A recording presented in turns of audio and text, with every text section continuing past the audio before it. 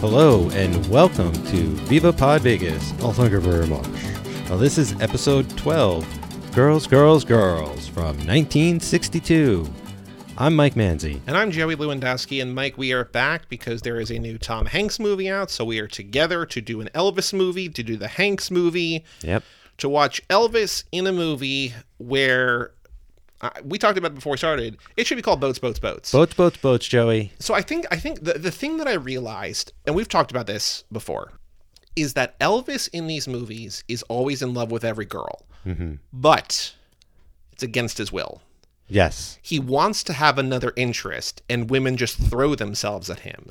So it's like, look at this playboy, but he's not like, they're not making him look out to be a womanizer. Right. It's like, it's not his fault. Yes. It's like, it's almost, I was thinking like this reverse Pepe Le Pew kind of thing where like girls just throw themselves at Elvis and Elvis has to just kind of decide like what his type is and then pursue that. And sometimes he thinks he knows what he wants and then another girl will come along and be like, that's what I really want. And they'll do it in the most kind of like gentle way. Well, he'll sort of swap one for the other and it seems to happen often. I have trivia about that in this one. Oh, that's funny. So if you have not seen Girls, Girls, Girls, this is what the IMDb summary is. When he finds out his boss is retiring to Arizona, a sailor, Elvis, has to find a way to buy the West Wind, a boat he and his father built. He's also caught between two women, insensitive club singer Robin and sweet Laurel. Mm-hmm. And Mike, there's a Robin in your life. Did your Robin watch this with you? No, she didn't. But I was like, I didn't know you knew Elvis. She said she was holding out on me, waiting for the right moment to tell me. But so there's only one tagline for this movie, which I find disappointing because it's always, remember, like Elvis in the most stunning ... serious ... whatever. Yeah. A dreamboat of a drama. At least it's about boats. Right. I mean, Elvis gets you a hook, line, and sinker. There's so much fishing in this. We get fishing. You'll be out to sea. Yeah, all kinds of stuff like get wet with Elvis. I don't know. I'm just riffing here. I would love that. That's disappointing. So here's the more important thing in terms of that is that working titles for this film, because again, Girls, Girls, Girls, terrible title for this film. Yeah, and plus there's only two girls. Yeah. What's that about? Unless it's like two girls. Well, working titles for this included A Girl in Every Port, which, again, inaccurate. Mm-hmm.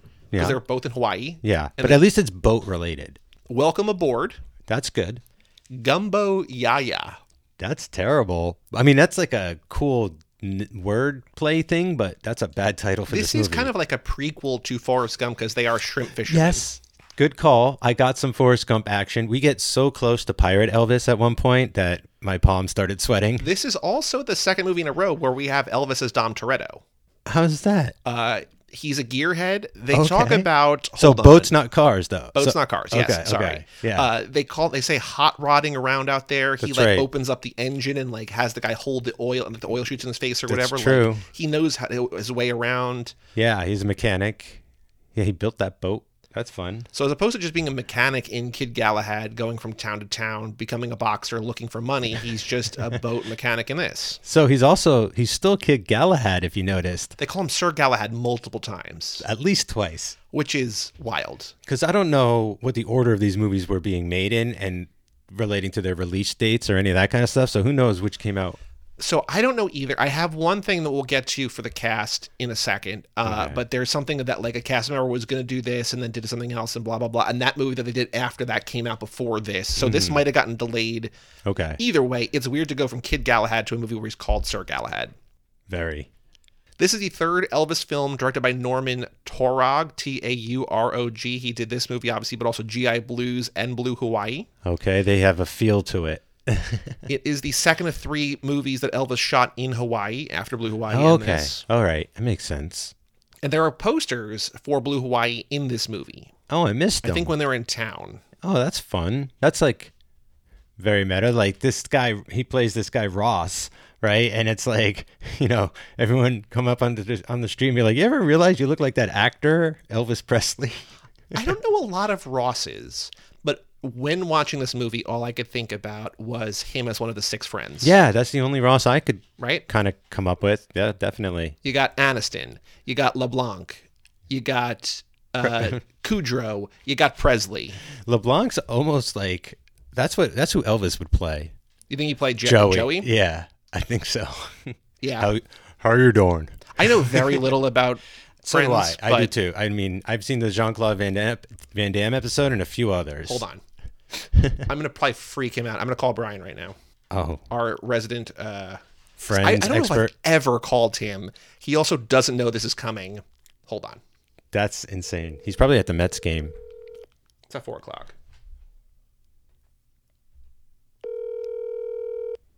Hello? Hi, Brian. You're here on Viva Pod Vegas with Joey and Mike. How are you doing? I'm doing good. How are you? Very well, thank you. I have a very important question for you. Yeah, go for it. You are our resident Friends expert. If Elvis were to play one of the Friends, who would he play? Joey, obviously. Okay, that's what Mike said. Nice. We matched. That's not even a question. Because the movie we watched has Elvis playing a character named Ross, and we're like, oh, like the Friends, and now we're just talking about Elvis in Friends. No, that's an easy one. Elvis is a Joey. That's 100%. That's all we needed from you, Brian. Before we let you go, anything you want to plug? Mike Manzi hosts all the shows with me now. He can. All right, that's fair. Take care, Brian. Go DeGrom today. Yes. Have a good one, guys. Bye. Thank you. All right. He seemed composed, but also a little startled. Yeah, he handled that very well.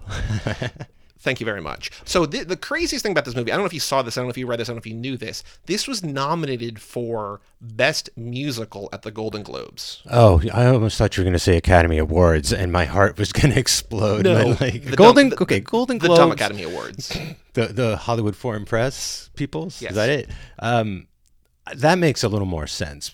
When we talk about the songs, we'll talk about why. But there's a major hit in this movie. I had no idea it was from this movie. My favorite Elvis song. Really? I think so. If we're talking about the same one. Yeah, we probably. are. Mm-hmm. It lost The Music Man, which makes sense. All right, that does, yeah. It was the only movie of his that ever got nominated for like Best Musical or something. Wow. But like, so this is the one. Because you know what this movie made me think of more than anything else, and it also kind of made me think back to prior movies and something you've said where it's like they have a list of songs. Yes. And they're like, pick some songs and we'll make a movie. Yes.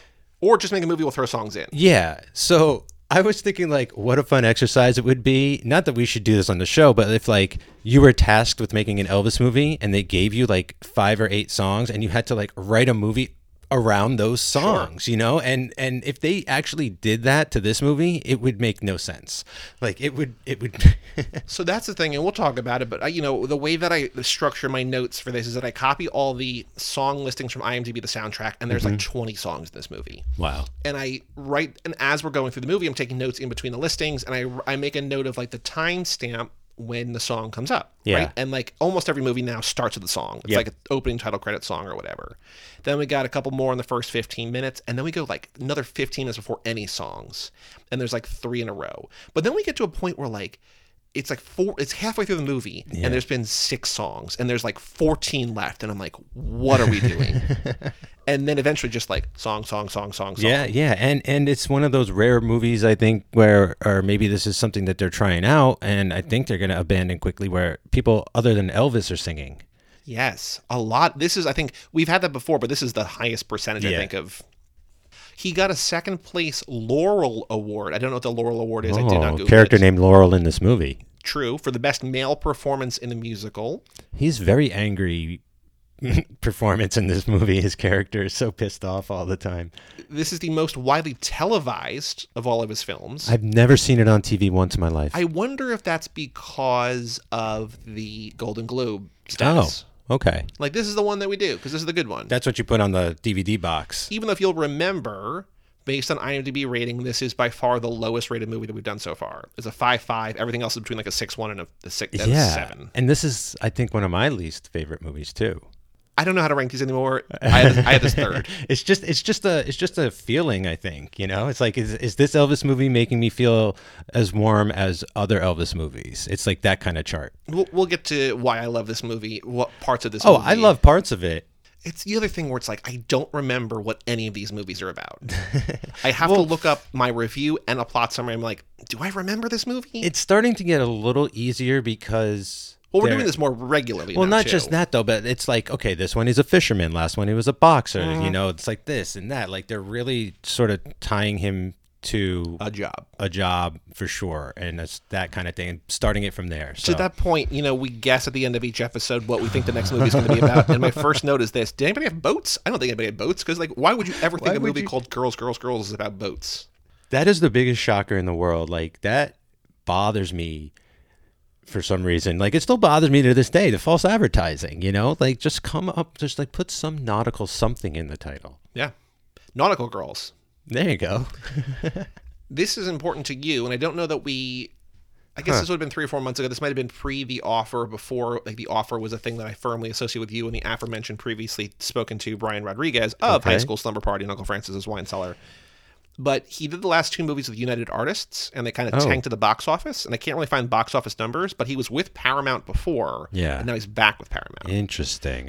Precursor to Al Ruddy. Oh, Is Al Ruddy with us today, Mike? He Can we talk to Al Ruddy? You know, Al's really boring. I don't know if you're going to want to talk to me unless it's about The Godfather, because that's all I did was that and that Burt Reynolds movie after. But I don't know if I ever met Elvis. But this made $2.6 million at the box office. So I don't know if that was good or not, but I think it did better than the other ones were. Sounds good. So quick backstory for the cast. So, okay. Elvis as Ross Carpenter, we talked about that. Second build, Stella Stevens as Robin Gantner. Oh, she's second build? Well, according to Wiki. Okay. So she plays the club singer that is dating Elvis or kind of with Elvis. Yeah, it seems like they're breaking up when the movie starts. So now I don't know how deeply you've mined the depths of IMDb trivia. Not very much. But every once in a while, like a lot of it's just like, you know, a sentence or a couple sentences, just like, you know, a thing that happened or a casting thing or like, here's a quick backstory. Yeah. Every once in a while, there's like a chunk. Yeah. And it's like like this is a saga. Right, you strike me thrill. It's like, oh, shit. So there was one for this that I read before I watched the movie, and it was about Stella Stevens. Oh, you read it before? Okay. With these movies, you can't spoil these movies. Not only that, you need incentive to like tune in and follow something. I want to key into things. Yeah. So there's a chunk about Stella Stevens, and I'm like, all right, here we go. Second build, let's do it. She had a miserable time in this movie. Oh, man. So she was under contract with Paramount. They sent her the script. She's like, Elvis from Memphis. I'm from Memphis. We can do it. It's a good idea to put us together, right? Yeah. She reads the script. She throws it across the room. Wow. So this is all from like a 2004 interview. Oh. That when she's much, much older, obviously. And I don't know if this is just her reflecting back, like kind of cranky, because like the way that she describes the story, even if it's not exactly like this, it seems terrible. But like it seems like way after the fact, she's like talking about how terrible this movie was. Okay. So she reads the script. She throws it across the room. She's like, this is garbage. She calls it, I'm sorry. She calls it, quote, a piece of shit. Oh, okay. Yeah, let's get exact. She goes to Paramount. She's like, I'm not going to do this movie. And they say, young lady, this is a quote. I don't know if this is her quote. This can't be their quote. Was this this is Harvey her quote of them. Harvey Bluthard? Okay. If I could do this. Young lady, you're going to do this picture or be put on suspension. You won't be able to work here or anywhere else. You won't be able to make any money. Wow. And she says she was young, but old enough to know that she could fight the studio. So she says, you're not going to put me in this piece of junk and make me the girl that Elvis dumps for another girl. That's not what I had in mind for my career. I'll starve. I don't care. My children will starve because of you. Whoa. And will die because of you. Wow. Holy crap. So they're like, all right, hold on. If you do this movie, we'll put you in the movie Montgomery Clift. She's like, all right, cool. Like this is a week of work. I can make it work. While she's on set, director Norman Torog, again, third Elvis movie, screams at her the entire time. Assholes. So then they're like, you're going to do Too Late Blues with Montgomery Clift. She's like, great. Then Montgomery Clift drank himself into oblivion and was replaced by Bobby Darin. Oh, no. So they're like, here, you get to work with this guy that you want to work with. Oh, he's a drunk. Right. He's not in the movie anymore. Fired him. So the only other thing of note about Stella Stevens is that she was in January 1960, she was the Playmate of the Month for Playboy. And she was in a couple other pictorials in 1965 and 1968. She was one of their 100 sexiest stars of the 20th century, number 27. And during the 1960s, she was one of the most photographed women in the world. Really? I've never seen her before. If I have, I didn't know it was her. She was also in John Cassavetes' Too Late Blues, Jerry Lewis's The Nutty Professor as his love interest. I haven't seen that one.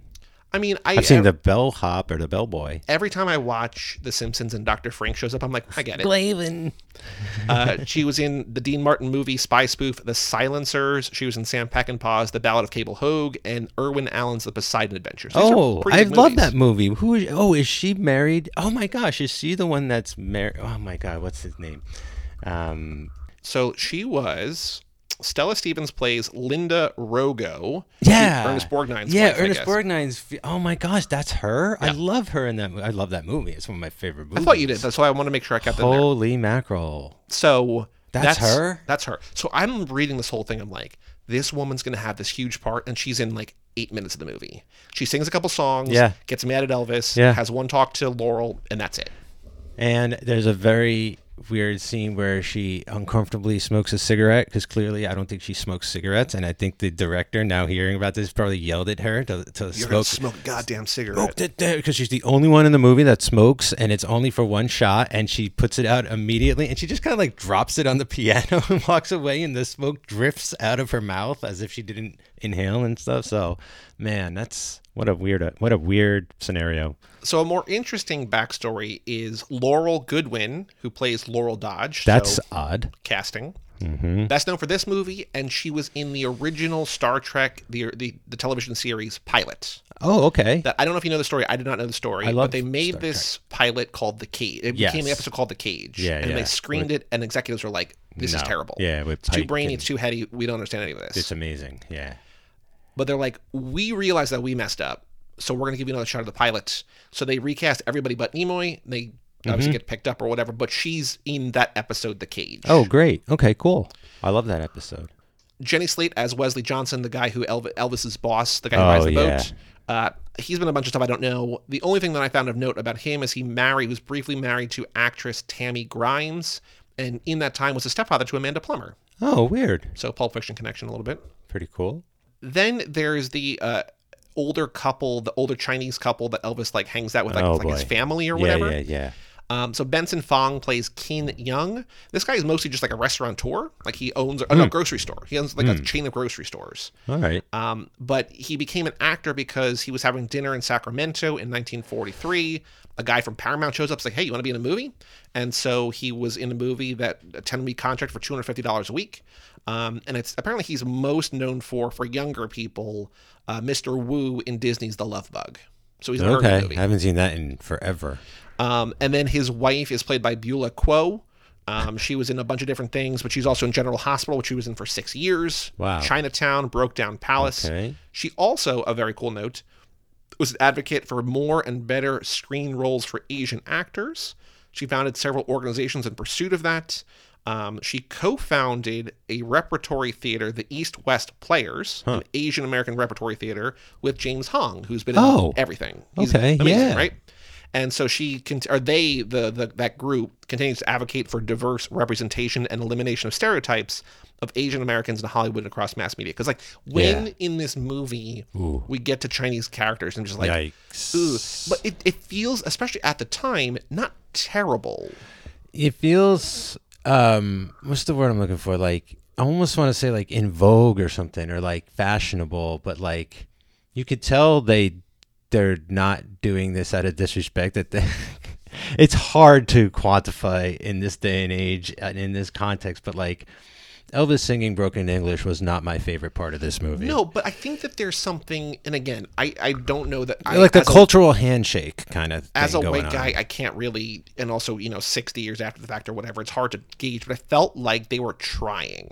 I think they were trying more than Blue Hawaii. The fact that Elvis speaks Chinese or tries to speak Chinese, I think is cool.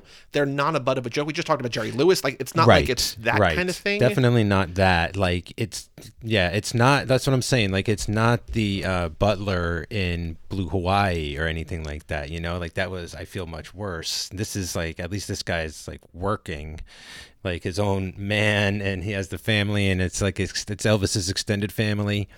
Elvis has 2 extended families. He's got 2 sets of parents in this movie. And neither are his actual parents. And neither of his real parents. We don't. Do we know about his family, his actual family? I think he said his mother died at birth and his father died a few years ago. Okay.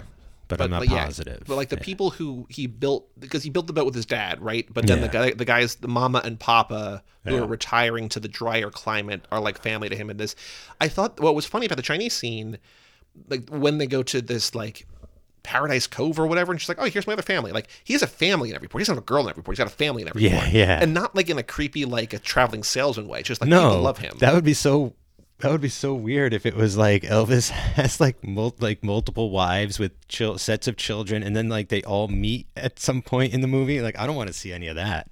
But what I thought was good about this scene is that the joke is on Laurel, that she's trying to use chopsticks and can't, which I know is kind of like a hack joke, but it's not like, oh, they do make jokes about like, when you eat Chinese food, you're going to be hungry again in an hour. I'm like, And something about doing laundry. Right. But it feels like they're like, hey, white girl, look at this dumb white girl, right? Like it's kind of like there's a little, again. It is a little more like, keep up, Laurel. Like, this isn't. And Elvis is like, here's a fork. She's like, no, I'm good anyway, right? So. It took me a long time to figure out chopsticks. I'll just say that. They're tough, man. But once you get them. So. What was I eating last night out of a can with them? Oh, mandarin oranges. And I was like, I'm going to try it with chopsticks. So I've gotten to a point, I haven't used them in a while, but like I've gotten to a point where I could do okay, but like rice, nope. I don't know if I will ever be adept enough at chopsticks to be able to use for rice. Bigger things, I can make it work. Okay. Rice, nope. Whatever. Anyway, okay. Let's get into it. Oh, boy. The movie starts with the titular Girls, Girls, Girls. Elvis sitting atop a boat, singing to the camera as the movie opens. And I'm thinking, he's going to fall off that boat, hit his head, drown, and die. There is a combination of stunt work and green screen. Yeah. And it both feels totally safe at all times and also like, oh, they're all going to die all the time. Dude, I was very fearful for the production of this movie. The waves are choppy as hell. It's like, they only do 1 or 2 takes of all this stuff, and it's like it felt like, let's get out there, let's get this shot, let's get the hell home, and let's call it a day. Elvis, go sit on the bow and start singing. And he's like, I ain't going out there. Now, Elvis, sit on the damn boat and sing the damn song. It's not like they're, wire work stunts, but there's like fight choreography on these boats, and they jump to and fro boats, and like that's like an actual, like that's not a green screen, like that's an actual, they're in the water, and like Laurel jumps from one boat to the other, and like what is happening here? And I feel like unless it's James Bond, they're not going to let the main actor drive a real boat like from a yacht to a dock, but Elvis does it like multiple times in this movie. It's crazy, man. I was listening to a podcast yesterday, from a couple of months ago, and they were talking about Top Gun Maverick, and they were joking about how, like, remember when Tom Cruise was like, why do I do these stunts? It's like, why do you ask Gene Kelly, why does he dance? It's like, I have to do this. It's just like, but Elvis, you don't have to do this. I know. But I was like, no, man, I'm a boat captain. I'm a boat guy. I got to do boats. It just, though, to me feels like the cheapness kind of like seeping through, right? Like there's no time, there's no money, there's no safety. Like this is Elvis. I'm just glad knowing how miserable a time Stella had that she wasn't anywhere near the boats. Yeah. I think she's almost exclusively, if not totally exclusively, in the club. I think you're right. Pretty much. She's like, yeah, I ain't going on the water. She's like, I didn't even know this was about boats. I thought this was about girls. This is now the second time in 3 movies that Elvis is fishing. Remember he ran that little fishing empire and followed that dream? I wonder if that's a trendy thing like cigars became in the 90s, like fishing hit big in the 60s as like a sport or like a leisure thing. I guess. I have no idea. I mean, I don't either. It's all speculation. Have I told you about my ideal dream for a podcast, which I feel like is a level of work I'm not willing to do? So it's like if we were getting paid one day. Yeah. I also don't know that anybody would care, but as you, I think, know, I've basically seen like 5 episodes of SNL ever. Yeah. And we're closing in on 50 seasons. Right.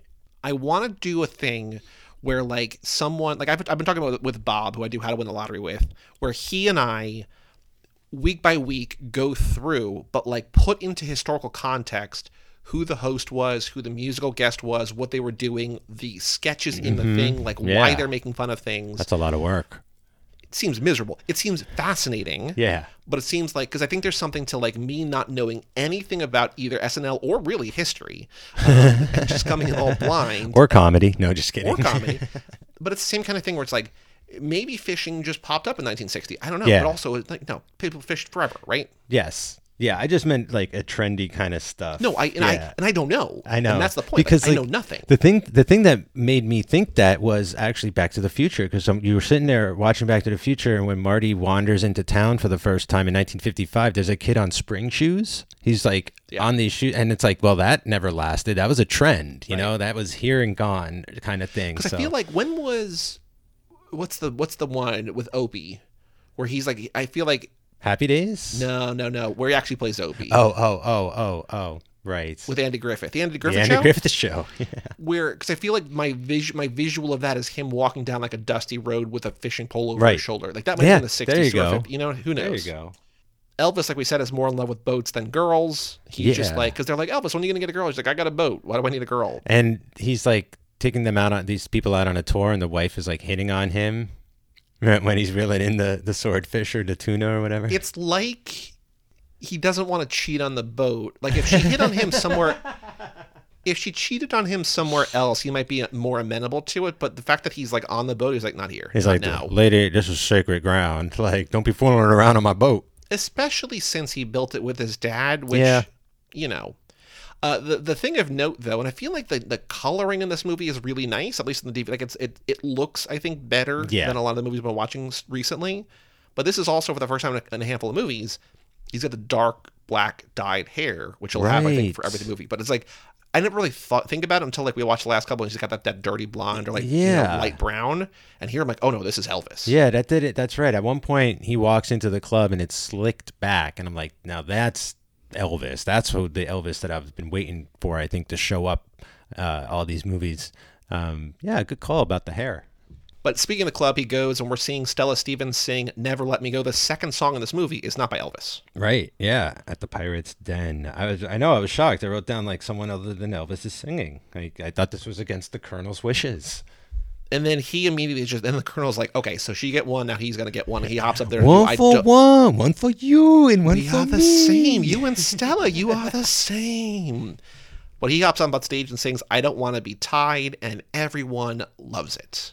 Yeah, didn't he just like kind of stop by for just a quick song or something? What was the reason they just like coaxed him up on stage, or was he like, I decided? So he's not a professional singer. Yeah, and he doesn't work there or anything. Because he gets a professional singing gig there later, and Stella is furious.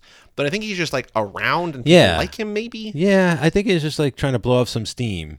The thing I noticed about all of his performances at this club is he's basically just kind of standing there doing the twist and snapping his fingers, and like that's it. That's his move for like the whole movie. Which works. I'm cool with it, but it's just like, you know, no background dancers, no backup singers, none of that kind of stuff. He's got the band playing, but it's the house band, but it's just kind of like, you know, just Elvis. Mm-hmm. So I'm surprised how stripped down it worked. I think this is when Laurel shows up some point here. Like he goes out to the sea with Mr. Johnson, who's buying the boats and whatever, and he's playing the pranks that I was saying before. But then Laurel shows up, and I just love that he tells her to scat. He says scat. Like to get out of here, not scat like as in scat man. Well, they have like the weirdest meet cute where she orders a drink and wants Elvis to bring it over to her, and she's on a blind date. I think we gotta talk about Laurel. I don't understand her at all. Like, there's so many things going on with her storyline that I can't figure out. Like, is she telling the truth? Is she a con artist? Is she secretly a rich daddy's girl? Like, I don't know. I think the answer to the last one is yes. Yes, but it's a journey, to say the least, to try and figure out this character. It drove me nuts. Well, what's weird, I think, and makes sense and is also kind of funny, is that we can't figure her out. Elvis can't figure her out. He's like, I'm not going to walk you all over town. She's like, you don't have to. He's like, well, I'm not going to. He's like, no, I'm home. Like, I'm staying at this hotel, like, right here. Like, it's this whole thing where, like, it's like a weird misconnection or, like, lack of communication. Yeah. But it's hard to tell if that's intentional to give her an air of mystery, or they're just like, who cares? Yeah, see, because I immediately, for me, like, I was wondering what was going on when he drops her off at the hotel, and she goes in and she's like, puts on this accent and is like, I got all these birds. We can't stay here. I'm storming out. And I'm like, wait, did she really? Is she a con artist? Like, what is happening? And then the next scene, it's not. I don't know. She's living somewhere else. She's telling that her daddy's in town, but then, like, is that really her dad? the guy that was drunk at the bar, is that the guy Elvis works for later that buys the boats? I can't remember. So, like, I think by the end of the movie, she writes a check with her dad's money. She calls her dad, who's in Chicago or something. That phone call, holy shit. And she's like, I need money. I'm going to write a check. Bye. And he's like, wait, what? Money, please. And she writes a check to buy the boat to make Elvis happy. And he's like, I didn't want you to do that for me. And I won't be a kept man. So she sells it back. We'll get there. He makes the guy buy it back by beating the shit out of him. I think but all it basically means is like, just don't cash the check and like we're back, right? Like just like tear up the check. Kinda. But I think like where we wind up is like she just has money and she's just like out for like a joyride basically. Yeah, and her whole thing was she didn't want Elvis to like her for the money, just for who she was. Which is a liar. It feels like it should be her movie. It does. That would be a better... She has way too complicated of a story to be the second or maybe third or maybe fourth banana. Yeah, because Elvis's whole deal, he's so straight up from the front. He's like, look, I'm going to lose my house, which is my boat, which is my livelihood. I live on it. I work off it. I have to do all these extra jobs, and I don't mind that. He's like, that's okay. We also find he's terrible with money. Yeah, he needs someone to help with the finances and all that kind of thing. But, at least he's like, he doesn't want a handout. And I think that's what bothers him the most about her is like, she just does it without asking. Kind of, She's not like, hey, do you want help? Do you need help? She's like, I'm just going to help him. Yeah. Which feels better, but I don't know. The other thing so we mentioned before that Elvis in all these movies is like a Lothario, not by choice, but by situation or circumstance, right? Right. But the other thing that keeps popping up is that he's just naive and doesn't know better. Like, he's just like, I'm simple, and not simple in a bad way. No. But just like, I'm just trying to live my life. Yeah. Quarter mile at a time. Quarter not nautical mile at a time. The only place he's been, if he's been anywhere out of the hometown he grew up in, has been like to the service for a few years and then back home again. Yeah. So like he really doesn't know like what, unless he was like stationed in Japan, then he knows about Japan. And I feel like in this movie, he should want Laurel's affection and money and gestures because everyone else is leaving him. Yeah. I mean, I think he does, but he doesn't want it to be like, I just want you because of your money. I'm not quite sure what he sees. He wants to demand the money out of her. Like, I think the whole point is like, I think he says at one point, he's like, I don't need money. It's like, it's not about the money. It's about us. Like, he can go stay on that cove with his second family. It has everything to do with us. We are the same. You do not get it. Because like there's the whole like the mama and papa have an anniversary party where the four amigos sing Mama. That's weird. Great. He sings he serenades her. He sings We'll Be Together, which by title sounds like a love song, but he's singing it to like this mother figure, so whatever. Yeah, he gives her the like little handkerchief and she loses her mind over it. I mean, it's sentimental, it's nice and everything, but I don't know. It's it's weird. This is why I like this movie, because nothing makes sense. Because like everything, like it's a normal movie where they're just like throwing weirdness in. You know what it also feels like, which is kind of sad now that I think about it. It feels like instead of going places, because Elvis couldn't leave the country. Yep. Because Colonel would never get let back in. Yep. They go as far as they can, which is Hawaii, okay? Right. And it's as close for other nationalities to come to Elvis. Right. And that is what these movies are starting to feel like. That's a lot what this movie feels like. Right. And it's like a reverse travelogue of some kind where they're trying to expose Elvis's audience to other cultures around the world, and because and to Elvis too at the same time. And I feel. wonder how much of that was the studio, how much of that was Elvis. Like, I want to get out there, and how much of the Colonel was just like, hey, like you don't need to go to China. That's it. You can bring China to you. Yeah, we will make a movie about China. We could do it here. Like, yeah, I think that's the mentality. And we know 40 years later that Lost made Hawaii look like the entire globe, right? Like that entire show was so like you could do that. Right. But then he goes out on a kind of a date, I guess, with Laurel, and he sings to her on the speedboat, "A boy like me, a girl like you." He's driving them around. And then there's like a radio signal on like the clearest blue sky.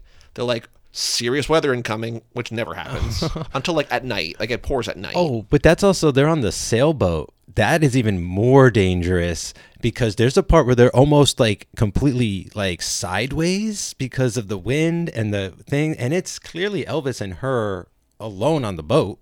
Yeah. And someone in another boat, a camera boat, shooting them. So like, I'm thinking that boat is just going to freaking blow over And Elvis is going to drown. I mean, the entire movie, all is lost is Robert Redford on a sailboat, right? Like trying to not have it sink. It was so scary. It was hard to pay attention to some of the music and the songs and stuff like that because I was like scared for the danger that I was like, this is like a Halloween movie or something. That's why I like it. so they get a weather advisor. They go to Paradise Cove. You got the second family. They have a shrimp dinner. The white girl can't use chopsticks. They joke about being hungry for Chinese food 1 hour later. All that happens. You have the twin girls that start when Elvis tries to sing. Yeah, so they sing Earth Boy, and Ginny 2 and Elizabeth 2, TIU, I don't know how you pronounce it, but 2. I think they're sisters in real life, but they sing the song Earth Boy with Elvis. Nice. They just go outside and they're singing after dinner to Laurel, and they're singing in Chinese and he's translating. And I'm like, oh, like it's cool, like he knows Chinese. And then he starts singing Chinese like we talked about, which is like, oh, cool. I mean, I like the concept of the song where it's like you kind of teach each other your language through the song. I think that was the concept there. It just felt, maybe because, again, the whole movie and a couple of the past Elvis movies felt like choppy. Like there was maybe a better way to do it. Like something about it just kind of fell flat for me about it. And like maybe if it was during the day or, you know, he was babysitting the two girls. But as it is, it's like they kind of come in on him putting the moves on Laurel. Well, so and yeah, like, he's singing. It sounds like he's trying to sing like a traditional Chinese song. Yeah. And they're like, your Chinese is terrible. But all he's singing, these are, 2 like 4-year-old girls. Yeah. But all he's singing is ooh, ooh, ooh, ooh, ooh. And they're like, that's wrong. But they're like, basically it's ooh, ooh, ooh. Hey, ooh. Elvis, you can't sing. But they're saying you can't sing Chinese, but he's just making sounds. But it's like Elvis is like the whole point of why this movie exists is because he's a singer that people love hearing. Yeah. And you're saying he can't sing. And what are notes but just random like sounds? Like he could just be singing a note, not a word. But so I don't know. Look, again, I love the concept. Just felt the execution was a little rough, maybe. It's fair. That's fine. This is the point of the movie where Elvis then gets 2 jobs, right? He gets hired by the guy who bought the boats, and he's not happy about it. He like runs right into that guy's office and starts to try and like beat the crap out of him. Like such aggressive, angry Elvis. And then he gets hired and he like spikes a thing. Like he walks out of the office and like slams like in the ground. Oh, he pulls out the knob, and she'll do it later. It's just very shoddy workmanship. But I kind of liked.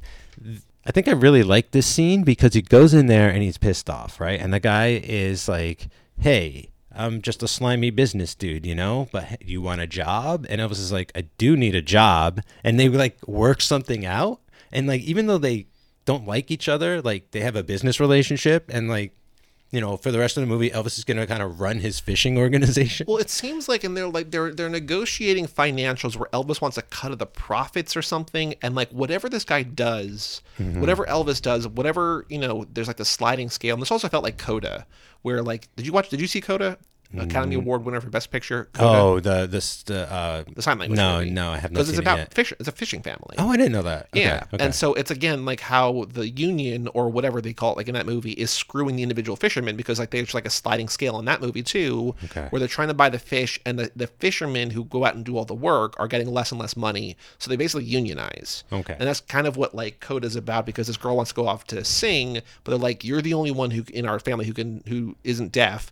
We need you to translate. And she's like, I can't do this. This is what I want to do. But it's about like that. Like they're trying to like set up this union or this new, co-op or whatever. Okay. And so same thing here. It's like this guy isn't doing the work. Elvis is going out with this guy singing songs and catching tuna, and then coming home, the guy's like, sorry, sliding scale, man. Right. Yeah. The more you catch, the less you get. You asked for that. This is how you I know. wanted it. The guy was going to pay him like per pound or something. And Elvis is like, no. I want percentage. As if like just that's a negotiation. Although I do feel like even if that hadn't happened, he would have gotten screwed in reverse too. Oh, yeah. Either way, but I feel like he's getting screwed more because, if you come back with something, you can weigh that and get paid for it probably more than whatever percentage you sell it for is going to be. So the only thing that I have anything like this, and it's not like this at all, but like when I've moved, you can either, when you move your things, like with a moving company, you can either pay by weight or pay by like space. Huh. And so like it's the same kind of thing where it's like, well, based on this thing, like probably it's gonna be cheaper to go this other way, but like you can then be like, oh, I'm gonna bring this desk, I'm gonna bring this table or whatever, and just load up like a heavy shit that you wouldn't otherwise bring because you just have this, who knows. But it does seem like Elvis just doesn't know what he's doing. No, yeah. He goes back to the club, Stella Stevens singing again another song, The Nearness of You. So then he gets hired as a professional singer. Yeah. And Robin, Stella Stevens, is not happy. No. And Elvis isn't exactly happy either because he's like, I need a job. I want to sing. And the owner's like, sure, great. And he's like, can you start tonight? And Elvis is like, no, I got a date. And he's like, no, you don't understand. You're starting tonight. Right. And Elvis is like, damn it. All right. And we keep cutting to Laurel, right? And Laurel's like waiting for him. So, Joe, you'd have no idea how mad I got for 2 seconds because they hire Elvis and he walks up on stage and he's about to sing a song. Oh, this is why I love this movie. And they cut away from him. Yes. And they go to Laurel waiting for Elvis. And I'm like, you're seriously not going to show us a song? And we cut back and the crowd, rapturous applause. And they're like, again, sing. Encore. Sing that song again. Which is the weirdest way to do it, and that's why I loved it. I'm like, this is the most roundabout way to get to him singing a song. Like, he goes up on stage, like, here we go. Like, this is like a more natural reason for him singing. He got hired as a singer. Yeah, it's perfect. And they're like, here we go. And then they cut away, and I'm like, oh, this movie doesn't know what it's doing, and I love that. I've never seen that in anything. I mean, who thinks of that? Like, that is wild. So then he sings, this is my favorite Elvis song, Return to Sender. Yeah, I couldn't believe it was in this movie. Shocked. It's wild that it has nothing to do with this. Nope. It has nothing to do with the story. No boats, no fish. No Hawaii. It's about a girl who doesn't love him, and 2 girls in this movie very much love him. Save this for when he's a mailman, you right? know? This is the sort of sad news in terms of where we're going from here, but this is his final chart topper from a movie he starred in. So no song from here on out is going to be as successful as this song. Not even Viva Las Vegas? It's an IMDb set or Wiki set or something. Whoa. I don't know. There's still time. No. So he's singing Return to Sender, which again I love. And then he goes into Because of Love, a song called Because of Love. And this is when Laurel comes and she's just like, we had a date. What are you doing? Yeah. He's like, look, I'm trying to save up money to buy this boat back. And I think that's where she gets the idea, like, oh, yeah, I can go on dates with this guy. I just need to buy him a boat. And then he'll be all shut up about it, and he'll be mine. Yeah.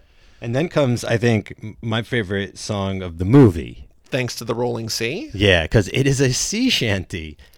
We cut to his other job. We go from his night job to his day job, right? Yeah. And it's just like music playing. Like, it sounds like it's just like music they're listening to that's an Elvis song. Yeah, it sounds like Gilligan's Island almost. And then we see Elvis like climb down a ladder and he starts singing. And the funny thing to me about this is that everyone is doing work. Everyone's like casting nets and reeling in nets and like sorting fish. And he's just standing there in a ship's captain hat or whatever, just singing the song. Yeah, is this the invention of yacht rock or something? Like Elvis, I noticed, man, he's finally out of that denim, but he's decked out all in black. Mm-hmm. He's got that shirt rolled up and he's got like the V-neck and everything. And then that sailor's hat. I was like, this is a look for Elvis. It's a remixed black look. Yeah, that's a good call. Because we know him, like he wears, like he's not the Man in Black. That's Johnny Cash. But like, right, but he had the leather in the comeback. But this is like, hey, you know him in black? Not like this, you don't. That is such a funny point to say that like he's the only one not working. Because then he goes from singing Thanks to the Rolling Sea into Song of the Shrimp. Great title. Mm-hmm. But this, at least the guys are done working and they're all sitting around him listening to him sing. I'm like, okay, finally you're not being an asshole. You're like letting them enjoy, like you're rewarding them for hard work or whatever. Well, I mean, he might even be to blame for the hole in the net because he wasn't around to tell these guys what to do right. And they're like trying to move the boat back and forth and everything. They run over the net and cause a big hole in it. And they have to like go home for the day. Well, this is the other thing, yeah, because like Elvis is owed money for his day's work, but the guy's like, you owe me a net, man. You screwed up. Yeah. Because I guess he's captaining the boat or whatever, and so anything he's that like charge. Gets damaged is his fault. Shouldn't have been singing. He should have just been netting. So he's losing money because he goes and like he winds up working for a full day and it feels like he owes the guy money. He's like, I'll just pay you a little bit of money, but like you owe me money. You owe me a new net, man. And then maybe one of the most insane this sequence is so King Creole. I think is a genuinely great movie. Yeah, and I think we're not gonna have a movie as good as that. This I like more than anything in any Elvis movie so far. This is like a Warner Brothers cartoon. It's amazing. Like this is like an escape room. Like what happened to Laurel cooking dinner? We cut to Laurel. Elvis nowhere to be seen, and she's cooking dinner. And suddenly the oven's on fire. But like everything, like every cliche about, like, I always thought women were good cooks and chefs. The women in my life all are. And like, where did this stereotype come from? Laurel can't boil water. Well, because she's a rich daddy's right. girl. Okay, so she's never cooked before in her life. I wish we knew that about her, because I don't care. I think she's a con artist. Like, I know you don't care. At this point, I don't care either now. Once the kitchen gets set on fire, like, I'm throwing my arms up. So Elvis shows up. The oven's on fire, basically. I don't remember if it's on fire before he gets there or after he gets there. Whatever. Before. It's before he gets there, just in time. So as the oven is on fire, they're doing like a Punch and Judy routine. They're like, "Where's the salt? Where's the oil?" She's like, "We don't need oil." He's like, "Not that kind of oil," or what? It's just and meanwhile, real flames. Yeah, real flames about an inch from Elvis's face. Incredible. I couldn't believe it. The danger. He then takes a bunch of salt and actually puts out this fire with salt. Does that work? Apparently. I trust him. I think he's throwing salt on the fire, and someone is behind the scenes uncranking the gas and making the flame go down before it melts his face off. So he says it's an old wives' trick. They're he's digging under the sink, and she's like, "What are you looking for?" He's like, "A place to hide." It's just like, God, the oven's on fire, and you're cracking jokes, but whatever. And I'm just like, the roast comes out and is burnt to hell, and so he cooks. We don't see him cook, but he cooks. Right. And they have a very nice dinner. Unbelievable scene. And then it gets even better. Well, because then, so they're having dinner, and all they can think about is boats. He's in this apartment of this beautiful woman who's got all the money in the world. She's a terrible cook, but who cares? She's beautiful. She can cook. Or she can't cook. She's got money. Order out. And he can't stop thinking about boats. Then they hear the neighbors fighting, and they're like, "Oh, like, let's eavesdrop." And then the neighbors start not fighting. They start having sex. Yeah. Through, like, you can hear through the walls, like walls. moaning, like the woman is moaning through the walls. Elvis then bangs on the walls, and they kind of like bang back or whatever. Yeah. And then the song "The Walls Have Ears," which is Elvis's only tango song ever. This might be my favorite thing I've seen in any movie this year. So it starts off almost like music concrete, which is like, songs made up of sounds, not real like instruments. So it's like the banging on the wall, and then there's banging on the floor, and they're stomping back, and it creates a beat. It's incredible. And then magically they're wearing tap shoes. Yes. And they start tap dancing a tango. Yes. How?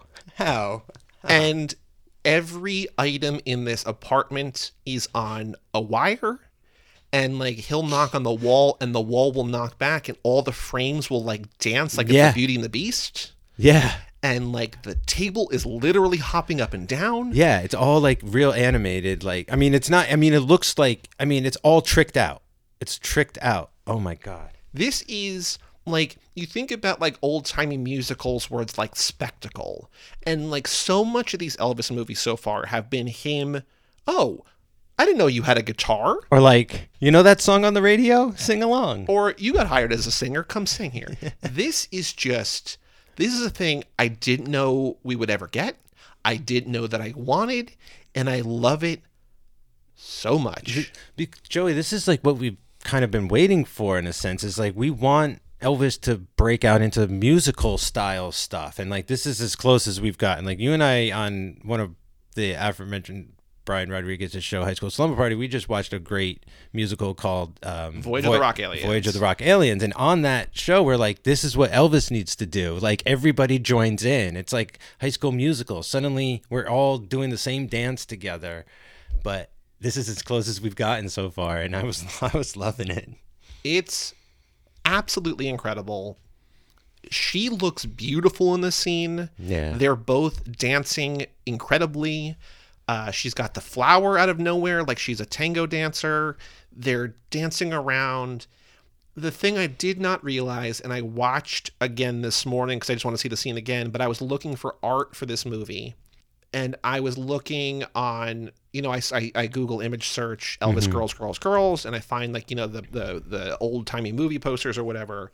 But there's this thing from the New York Post that said, the title of the article, before I get this, did you notice anything unusual? And I don't think you would have, because I think you would have brought it up now, because I didn't notice it. Anything unusual about Elvis's demeanor in this scene? His demeanor? His physical presence. No, what is it? Elvis, this is the New York Post article from last November. Of 2021? Mm-hmm. Okay. By Ben Cost.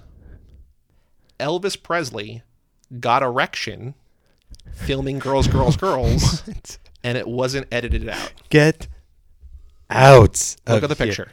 Oh my God. There is a still frame of a boner in his pants. That is crazy. So I watched the thing again because it's like 2.5 minutes long.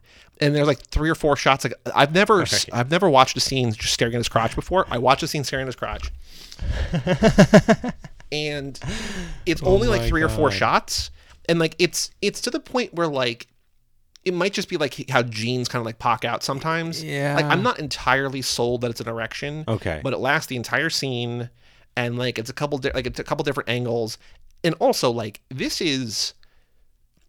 it's not overly erotic, I don't think, compared to modern standards, but compared to what Elvis has been filming, yes, this is one of the sexiest scenes he's done in a long time. I was shocked that we were hearing people having an orgasm in the room next door, basically, is what was happening, you know, and then listening in. Of course he was going to get aroused. Yep. Or maybe that's just Elvis natural. I mean, again, this woman is beautiful. Yeah. And he's like, you know, hands on each other while they're dancing. There's the idea of sex around them. Right. All of his songs ostensibly are about sex. Yeah, yeah. And how can you not? That's amazing. There was that, you know, I don't remember who said it, but there's that like classic Hollywood, like, sorry if I get excited and sorry if I don't. Yeah. I wonder if that's where it started. I don't know. Anyway, they have a nice dinner, and then Laurel buys the boat, and he's like, "What?" Yeah, that boat buying scene was terrible. He was like, "I want 10 grand," and she's like, "I won't pay 10 grand. How about 8?" And he's like, "No." And then she goes and she calls her dad, and she's like, "Daddy, I need 2 grand." And he's like, "Well, what's it for?" And she's like, "Well, I can't really tell you." And he says, okay, so he says, "It's nothing medical, is it?" Making me wonder if they were talking about she needed 2 grand for an abortion or something like that. Maybe. The way that this movie was going with all the sex and all that kind of stuff, and it getting sort of more adult. You never know. I don't know. I don't know. So then she like comes to terms. She writes the check. She shows Mr. Johnson the check. Whatever. We cut to the fishing boat.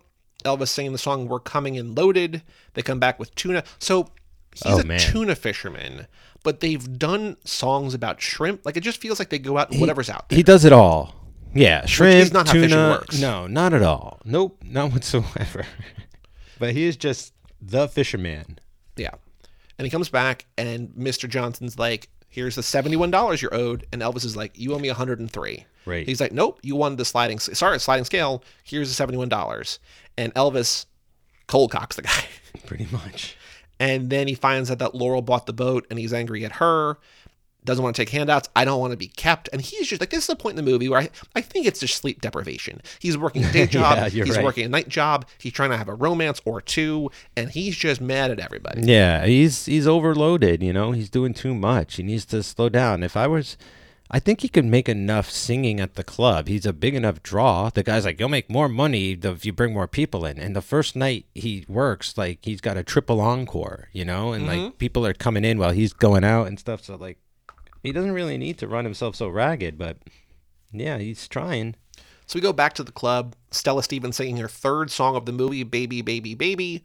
And she and Laurel are fighting because Laurel shows up and is trying to make sense of Elvis. And they hate each other because they both love the same man, even though it seems like Robin does not care about Elvis. Yeah, I think she's done with Elvis. And because I think, and this is her last scene too. This is the cigarette smoking scene. And Laurel comes in to be like, where is he? And she's like, well, he's probably at the Cove, you know, with his other family. And she's like, thank you. And she's like, you're welcome. So can you explain to me, so then Mr. Johnson and Laurel are out on the boat. Why do they go out on the boat? So she needs someone to sail her there. To the Cove. To the Cove. So he's like, I'll sail you there for dinner. Okay. And she's like, fine, I need to get there as soon as possible. And then on their way there, like Elvis has his like spies see that. So this is like in Always Sunny, the implication. Do you know about this? I'm not sure if I saw that one. You know about like Dennis is like a psychosexual Yeah, predator, that right? much I know, and I saw they bought a boat on an So there's a episode. thing called the implication, where he says that if me and a girl Oh, are right. out to sea, Yes, his disgusting and there's nothing out there, thing, yeah. there's an implication that something's going to happen. Yes, he's a pure Dennis. Yes. And this is what Mr. Johnson does. Right. That he's not like implying, but he's just like, oh, I got my sea legs. Like, let me fall on Oh, you. I keep falling. It's Austin Powers. I've fallen over and over again. I seem to have fallen over 3 times in a minute. Yeah, on a very choppy sea in a very dangerous looking boat. Not manned by professionals, manned by actors. Yeah. And so Elvis, like you said, he has his spies. Elvis goes to rescue her.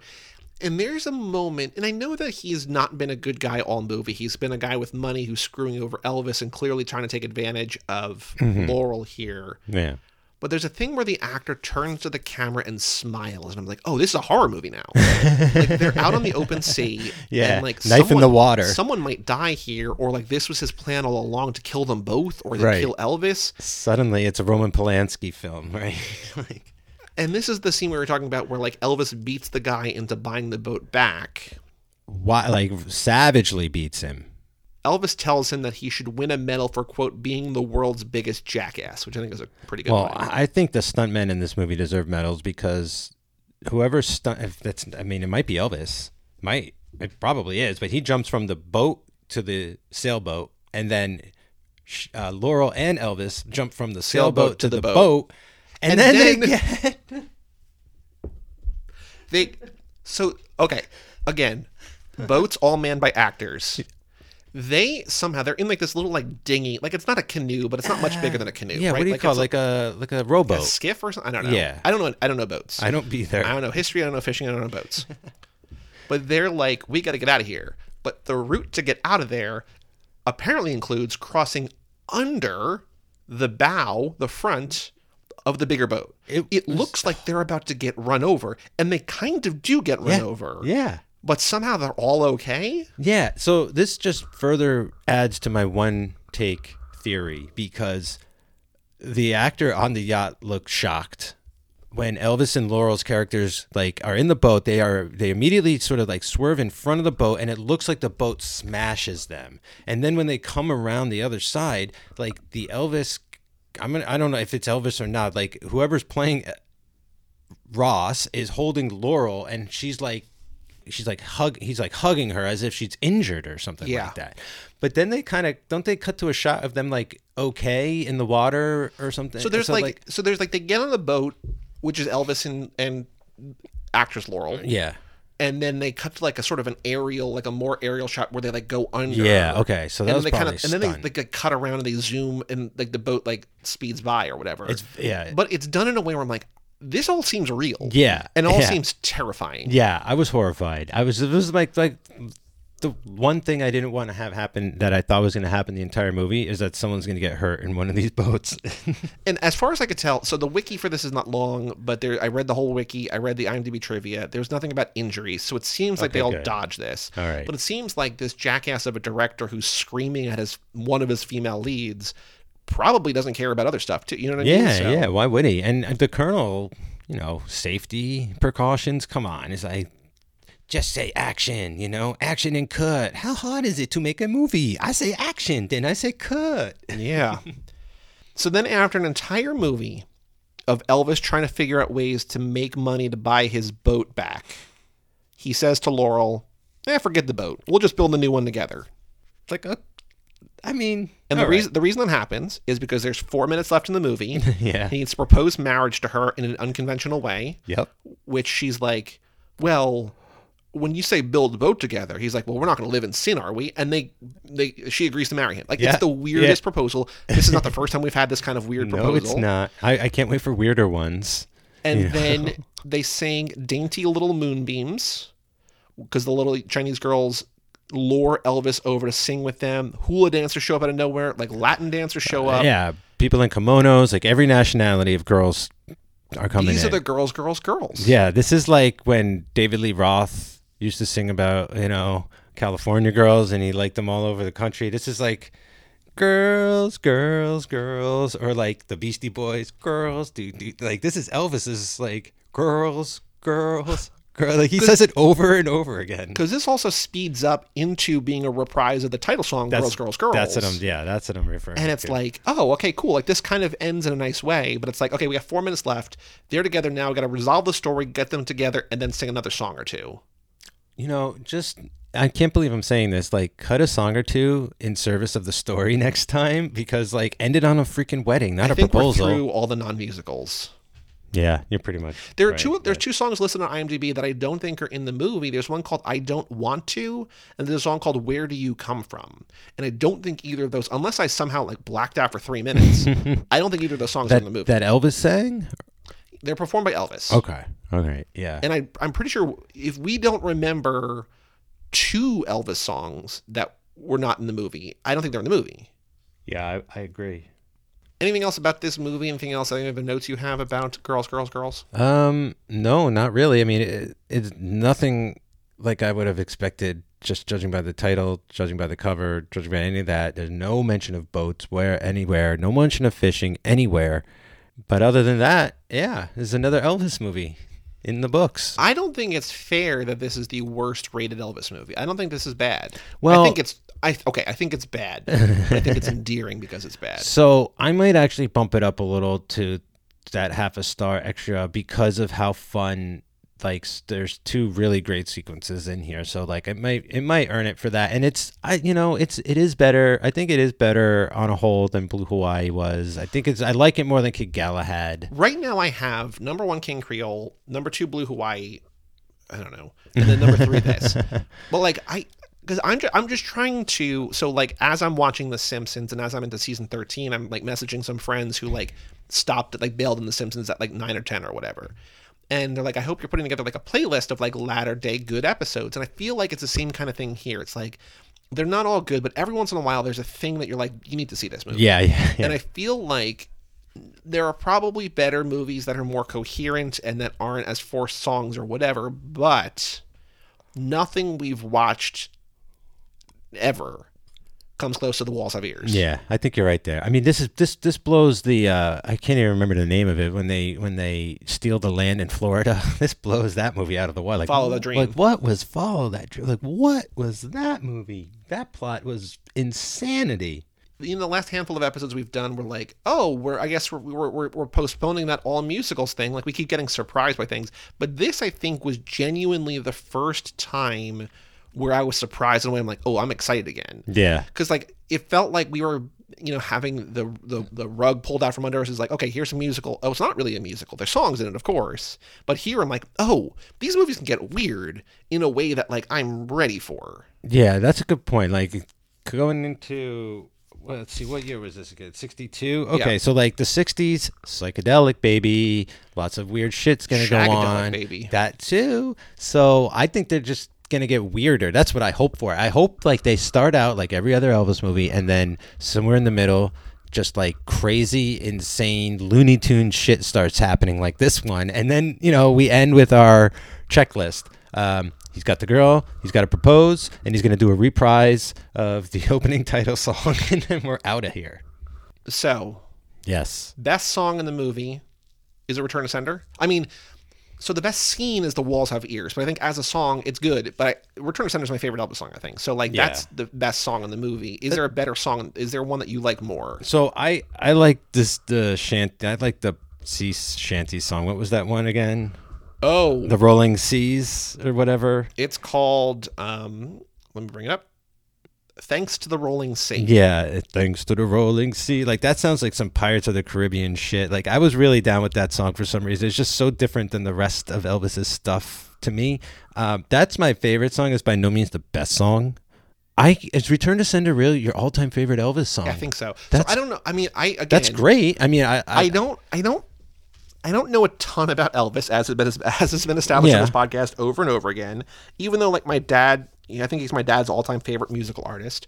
When I heard Return to Sender, I think part of it was that, like, I had never heard that growing up. Okay. And so I'm like, oh, I love this song. Yeah. And I didn't know what it was from. Obviously, I didn't know it was from Girls, Girls, Girls. But I'm like, this is just like a cool, because it feels like, I mean, there's probably a lot of songs where he's like a jilted lover, but it feels like he's just like, I don't get it. Like, I sent this letter to a woman, like she just wants something to do with me. I just feel like it's a cool. Yeah. I think it just sounds good too. Yeah. No, it's got a good story too. Yeah. So it's one of the three songs. It's Cool. Return to Sender or Thanks to the Rolling Sea or The Walls Have Ears. But is any of those songs better than Can't Help Falling in Love? Probably not. Yeah, that's tough. I mean, we might like these songs more, but that is just a better composed song. That song's like a masterpiece, you know? It's like, you know, a Rembrandt or something. So now the more difficult question, scale of 1 to 10. 10 is totally natural. 1 is absolutely broken. How forced are the songs in this movie? Way less than usual. So last time Kid Galahad, we gave a 3. Yeah. Which is low. Very low. This is more like a 7. So you think it's pretty good? I think it's... Anytime he gets a job singing at a club, you're an automatic 5 in my book. So Blue Hawaii was a 6.5. GI Blues was a 7.5. Whoa. So I think 7's fine. That's fine. Actually, I'm going to drop it down to a 6. 6.5? We'll do 6.5. That's fine. All right. Because I think he only sings to the radio once in this entire movie. Which is nice. And he picks up a guitar 2 or 3 times. So, you know, and she's even like, what are you going to do with that lute? Sing me something lutish. And he's like, oh, I'll try. So for this movie, our guess is... Oh, boy. You said Elvis just got back from the service. That was a cheap shot. He's got really hard luck with love. He lost his war bride, who's now with someone else. He starts a dating service called GGG, Girls, Girls, Girls, for Lonely Men. It's like the pickup artist. He sets up someone with a girl he winds up liking, so he has to take her away from the man he set her up with. I love that movie. Swing and a miss across the board. I wish that was this movie. I came up with that?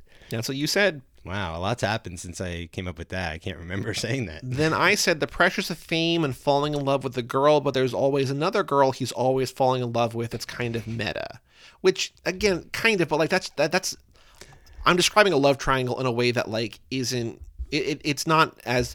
The love triangle is not what's inventive about this movie, so I don't think either of us get that. But the next movie, it happened at the World's Fair, which as of this moment, as we're recording, on Saturday, September 24th, 2022, is on HBO Max. Get out of here. I'm watching it there. I have the DVD, but I'm going to watch it there.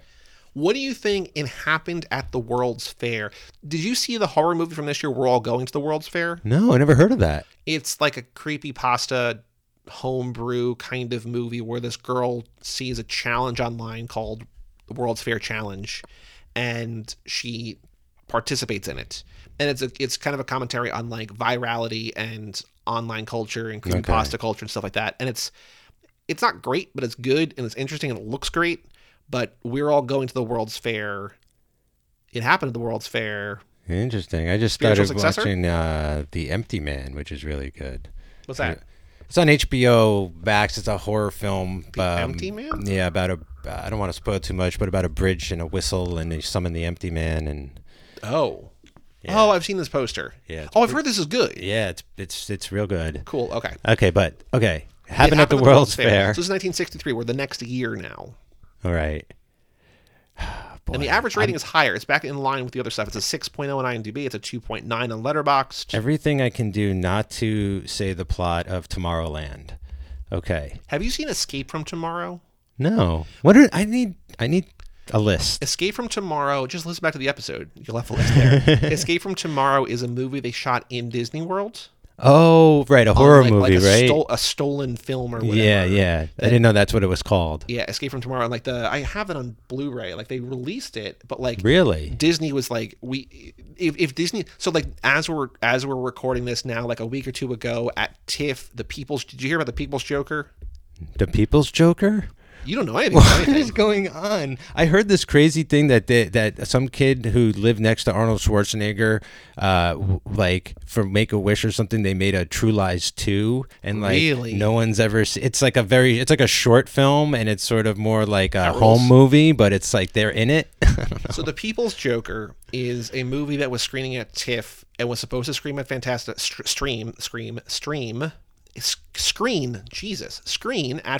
Fest.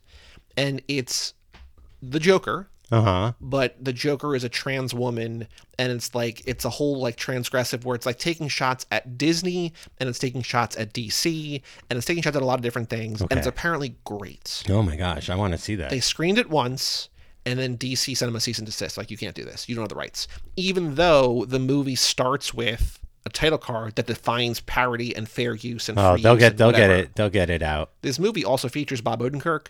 Scott Aukerman voices Mr. Freeze. What? So there's all this crazy stuff. Like, it's this huge thing.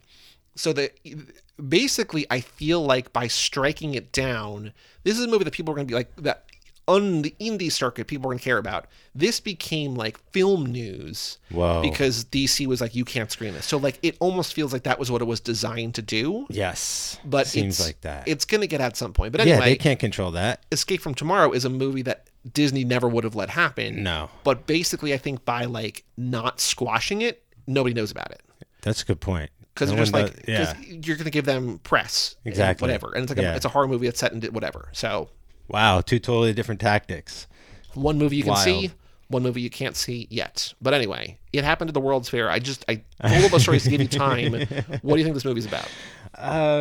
Honestly, dude, I mean, it's got to be Elvis meets and falls in love with a girl at the World's Fair, and he sees her when he gets there, and it takes him like half the day to track her down, and then he's like, they're going around looking at all the different attractions, and it's basically just like, you know, come to the World's Fair, and Elvis will give you a tour of the World's Fair, you know, come see it at the movies or something. So that, I mean, I know that doesn't sound too exciting. I'm having trouble thinking so it's of like any it's like organic marketing. Like, they're making this movie to promote the World's Fair by Elvis showing you, look how great you can fall in love with the World's Fair. Kind of like Blue Hawaii, where he was like, it was like, come to Hawaii and fall in love. And I think they're gonna, you know. So you think the titular "it" is falling in love? Yes. Okay.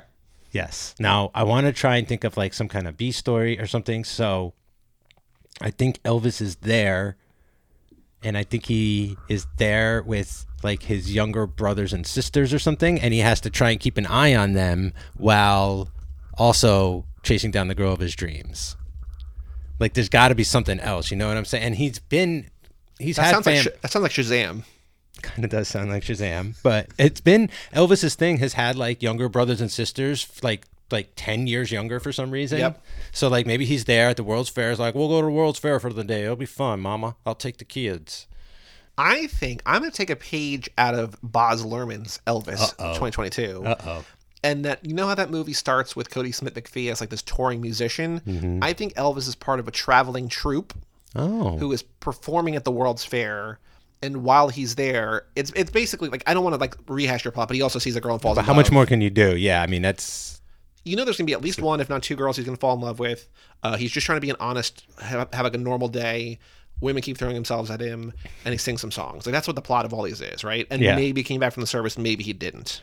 I like the idea that he's part of the attraction, that he's not there to look around, that he's actually there like on the job. And then it's like, how do you balance work with pleasure? How do you balance work and family? Yeah, I don't know. And I think, but the sad part is that he's going to lose her because he has to move on. Oh, okay. So it's like just so he has to decide between love and career. Yeah. Stay and be with her, or move on and continue with the circus. Yeah. Like I said, the IMDb stats, it's a 6.0, which is a little low compared to some other stuff, but a much higher than Girls, Girls, Girls. 2.9, again, on the low end of the letterbox, but again, higher than the 2.7 for Girls, Girls, Girls. But yeah, so I'm looking forward to it. This movie revitalized, because this is one where I'm just like, every one of these movies that we watch, and I know this is probably a bad mentality to have for a podcast like this, but like, they're so slow. They're so slow because it's a different era. Yeah. And I'm like, I don't want to deal with and it's just like, okay, here's another song. And then like weird things started happening. I'm like, this is a little off. And then we get to, an hour 10 in or whatever, near the end of the movie. But by that point I was already like mostly on board. And then The Walls Have Ears. I'm like, oh, I'm way on board. It tipped you over the edge. So, good to hear. Because I was getting a little worried, because I too, even though going into this episode, this wasn't my favorite Elvis movie, it's not my least favorite coming out of it. And I too was sort of starting to feel, I think with the last movie, kind of like, not bored, because I always enjoy watching Elvis, but like it's redundant or something, If you're going to make 32 movies in 10 years, like have some difference between the two of them, right? Or just don't make that many movies. But like, I'm glad that they do, because like, if there's like two more weird scenes like this, like that's going to be a treasure trove. See, that's what's going to probably happen is like, we've run out of normal things to do in movies. We just have to start like shooting for the moon at some things. Like, what? Come up with that. Anyone got any ideas? Do you think he's ever going to go to the moon? I wish. I don't think we're going to get Elvis in space, but come on. Like, Elvis in space. And I don't think we're ever going to get a true Elvis horror movie, but you imagine Elvis as a Dracula? Oh, my God. Like, vampire Elvis? Like, all these movies, like, all the titles coming up, like, seem, like, positive, right? Like, it's all kind of like, there's nothing, like, that's spooky. So, I don't know. I don't know either. I mean, prove me wrong. Who knows? Any Riley Keough news? Elvis's granddaughter? I haven't seen anything. No, but there's some sort of tangential Elvis movie news with Sofia Coppola. Yeah, hit us with that. She's making a movie about Priscilla, which is going to be awesome. Yeah. Yeah, definitely deserve to have that side of the story told. And she's still around, so hopefully she'll consult and, Yeah, and Jacob Elordi from Euphoria is playing Elvis. Oh, God, the really super tall dude. Yeah, who's like that's a terrifying, imposing Elvis. And Kaylee Spaney, and I don't know if I'm pronouncing her name right, plays Boots in Bad Times at the El Royale. She's also in Pacific Rim Uprising. She's been in a bunch of stuff. Is Priscilla. All right, cool. I'm wondering, and I feel like Sofia Coppola is not going to shy away from the sort of more... Shia? Sorry. Shia is Elvis? Oh, what did I just say? That would be good. But I don't think she's going to Shia LaBeouf away from the predatory aspects. I think she's going to focus in on that. Yeah. The same way I think that like Blonde is going to be like, hey, Marilyn Monroe's life was kind of dark. Is that NC-17? Yeah. Wow. I think it's largely because of violence. I don't think it's going to be like, I think she's naked a lot in it, but she's been naked in other stuff, and that's not like people don't care about nudity. I think it's like sexual violence and other violence and just. But it's on Netflix. It doesn't matter what the rating is. Oh, I didn't know it was on Netflix. I mean, it's going to be in theaters, but it's also going to be on Netflix. Okay. Thanks, Netflix. But yeah, Kaylee Spaney as Priscilla, Jacob Elordi as Elvis. I wonder if we're going to he's going to have to sing, but it's not going to be like him singing like we just saw Elvis singing. There's no pauses. Way. No, because it's not about it. It's technically not about, it's about Elvis, but what's fascinating to a certain extent is we had heard for years in the lead up to the Boz Elvis that it was a Colonel Tom Parker movie. Right. That it might even be called Colonel Tom. Right. And it's an Elvis movie, but like kind of the main character is Colonel Tom. Right. And now we're having another Elvis movie that like by name is not the name is not Elvis, but there's going to be two movies in the span of say, a year or two or whatever that aren't really about Elvis. It's weird. And in this one, titles can change. You could even call this one Presley. Like, how weird would that be? And then Elvis kind of Presley. Then you kind of cover all your bases with the movie one way or the other. Cool. Yeah, I'm looking forward to it though because I love Sofia Coppola. I like Kaylee Spaney from what I've seen her in, and Jacob Elordi he's also in. Speaking of Ana de Armas, speaking of Blonde, he's in Deep Water. Oh, which is that Ben Affleck Ana de Armas movie that got dumped on Hulu because after they broke up, they're like, we can't release this. Oh, is that what happened in that movie? Mm-hmm. Oh, and it also got like really cut down. Like it was apparently like much more racy and better. Like it's not good. It's wild, and it's horny, but it's not good. Really good. But he's in that, like he's because the whole movie is her kind of having affairs with the younger dudes or whatever, and he's one of the dudes in that. Like he's really good in that too. Like he's great in Euphoria as a terrifying, scary boy, jackass. Complicated because everybody on that show is complicated, but he's really good. So I'm looking forward to this movie. I would give that everyone on that show is complicated, but most of the people on that show are scary. Yeah, and Nate is the scariest. Yeah. That was good. I forgot about that. I'm glad you brought that up. Any other Elvis or Riley Keough news that we've seen or no? No, that's it. Well, I had a question for you. You used to play Garage Band and Rock Band and stuff, right? Guitar, was Elvis licensed for those games that you can remember? Oh, I want to say there was one. I want to say there was one song in Rock Band. Because I'm seriously sitting here trying to think of how can they make an Elvis video game like they did Moonwalker for Michael Jackson, where he ran around and threw his hat at people. Suspicious Minds. Wow, was in Rock Band 4. That's a good guitar riff to. We're caught in a trap. Exactly. What movie is that from? Did we get to that already?